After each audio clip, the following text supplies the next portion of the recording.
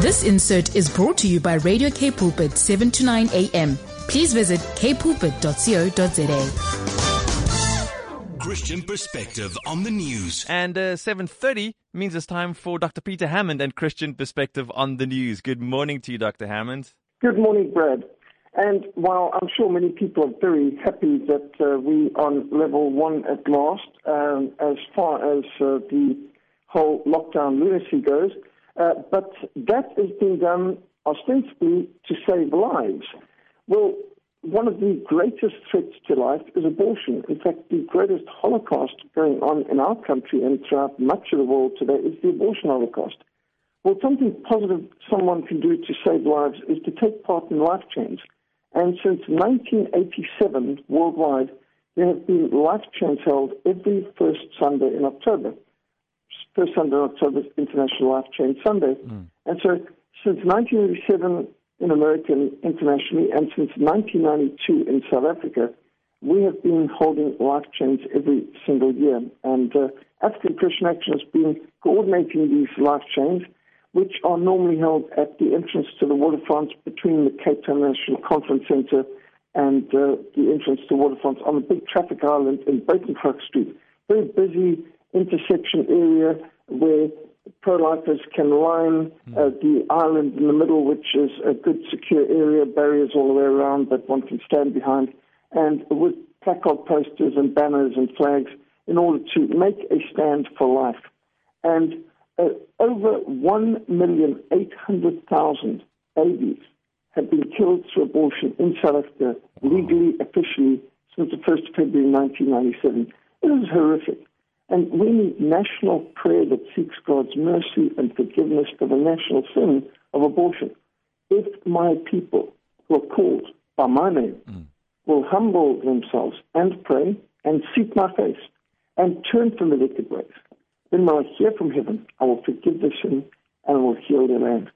We need God to heal our land. Yeah. And He will heal our land and forgive our sins if we, who are called by His name, will humble ourselves and pray and seek His face and turn from our wicked ways. That's in 2 Chronicles 7:14.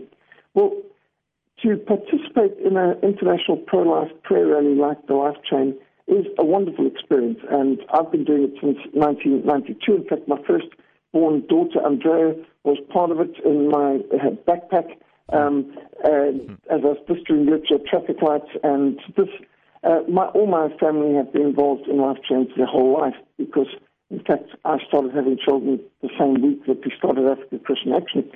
So my daughter now, Andrea, is 30 years old, and we've got 3 grandchildren, and and African Christian Action is celebrating 30 years this year. So we can join together with many pro-lifers worldwide. And previous pro-life life change have been up to 1 million people in 1,800 locations worldwide. So it's a wonderful event to take part in. And this takes place on Sunday, the 3rd of October, from 2 p.m. to 4 p.m. at the traffic island in Buitengracht Street. Life Change will also be held in Kempton Park and Durban, and we've got details on that if anyone's got family in those parts of the country. But it's important to speak up. And God's word commands us, Proverbs 31, verse 8, speak up for those who cannot speak for themselves. And we seek to do this by having messages on well-printed, produced placards such as abortion kills babies, abortion, one heart stops, another heart breaks, choose life so that you and your children may live, babies are a blessing, adoption, loving option, Jesus heals and forgives. These and many other creative posters have been produced over the years, and we've got some magnificent banners, abortion, the ultimate child abuse, and choose life, very, very big and bold. And Life Chain participants are able to inform passing motorists and pedestrians as they line the streets, and it's clear there's a lot of impact. There's a lot of hooting, a lot of thumbs up, a lot of positive comments from people passing by, and you can see that there's a lot of growing pro-life sentiment throughout. And people may say, well, what are we hoping to achieve through a life change? Well, through these life changes, we're praying that God will enable us to reach mothers who are in a crisis who are considering abortion, to reach and encourage medical personnel who must decide whether to compromise their convictions and participate abortions or not. And of course, there's increasing pressure to bully medical professionals like Dr. Foss, who was actually being bullied to take part in abortion and prevent from practicing medicine because he had advised the patient that life begins at conception and abortion kills a baby. These are medical facts. And yet, here's a dedicated doctor prevented from practicing for 3 years as a result of medical bullying by tyrants who don't want someone to have conviction in the conscience and to be true to the Hippocratic Oath, which is to do no harm to a patient and to give no abortifacient to a woman. That's been part of the Hippocratic Oath for millenniums, not just centuries. Well, we also want to reach Christians who might need to consider volunteering to work in a crisis pregnancy center or to inform themselves on the matter so they can give more effective counseling to people going through a crisis. And to reach pastors who need to be preaching on when life begins and how we are to love our preborn neighbors. And the journalists who need to present the other side of the story. And those politicians who enacted the legislation to legalize abortion who need to reenact the legislation to protect preborn babies from the violence of abortion.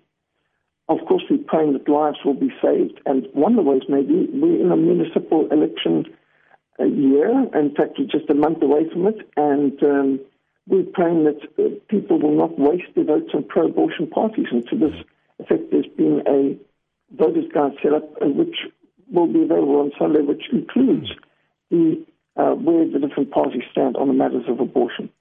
In Proverbs 24, verse 10, we read, "If you falter in times of trouble, how small is your strength? Rescue those being led away to death. Hold back those staggering towards slaughter. If you say that we knew nothing about this, does not he who weighs the heart perceive it? Will he not repay each person according to what he has done?" So Proverbs 24, verse 10 is actually quite a challenge to us.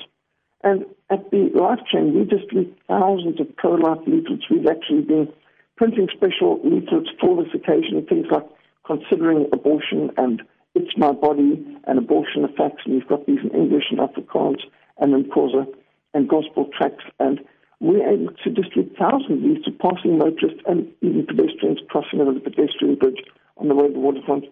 We trust God to change many minds and hearts as a result, because God's word never returns void. It always prospers in the thing for which he has sent it. This is Isaiah 55, verse 11. So our placards and banners provided at the Life Chain have pro-life information and prayer points on the back for participants to engage in prayers to stand and silently proclaim the truth about abortion. Why are we going to a busy intersection? Proverbs 1, verse 20 to 21 says, "Wisdom calls aloud outside. She raises her voice in the open square. She cries out at the chief concourses. At the opening of the gate in the city, she speaks her words." And so it's one of the biblical principles to go to the busy intersections and to go to the gates of the city and to make a stand and to call out. And this is part of fulfilling the Great Commission too. This is a family-friendly event. Children are welcome. Whole families will be there. My grandchildren and children will all be there. And none of my children have ever missed any of these events. And it's a wonderful family event. We meet so many other pro-lifers and homeschoolers and Christians that we might not have seen for a long time. And it's a great event. It's important to always bring a hat and water bottle. We will have big containers of water to refill as needed. If it's a hot day in particular, it can be important. But our involvement by prayer and practical participation is urgently needed because lives are at stake. Precious, innocent, preborn babies are threatened by legalized abortion. Families are at stake. Our faith and our future are at risk. We can make a crucial difference.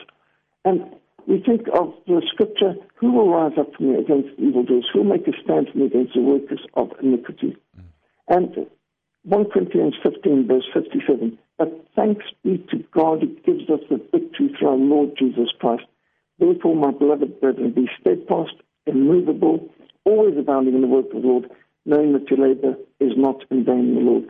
So we pray that those who can join us, that we will see you at 2 o'clock on Sunday afternoon at the Buitencraft Island at the entrance to the waterfront and near the Cape Town National Conference Center. And those who cannot join us, if you could at least please join us in prayer. Let's remember this Sunday is International Life Change Sunday. That's the voice of Dr. Peter Hammond. He's the founder of Frontline Fellowship, the Reformation Society for Christian Action, and the William Carey Bible Institute. To you, Dr. Peter Hammond, thank you for your time and have a really beautiful day. Thank you, Brad. God bless. This insert was brought to you by Radio K Pulpit, 7 to 9 a.m.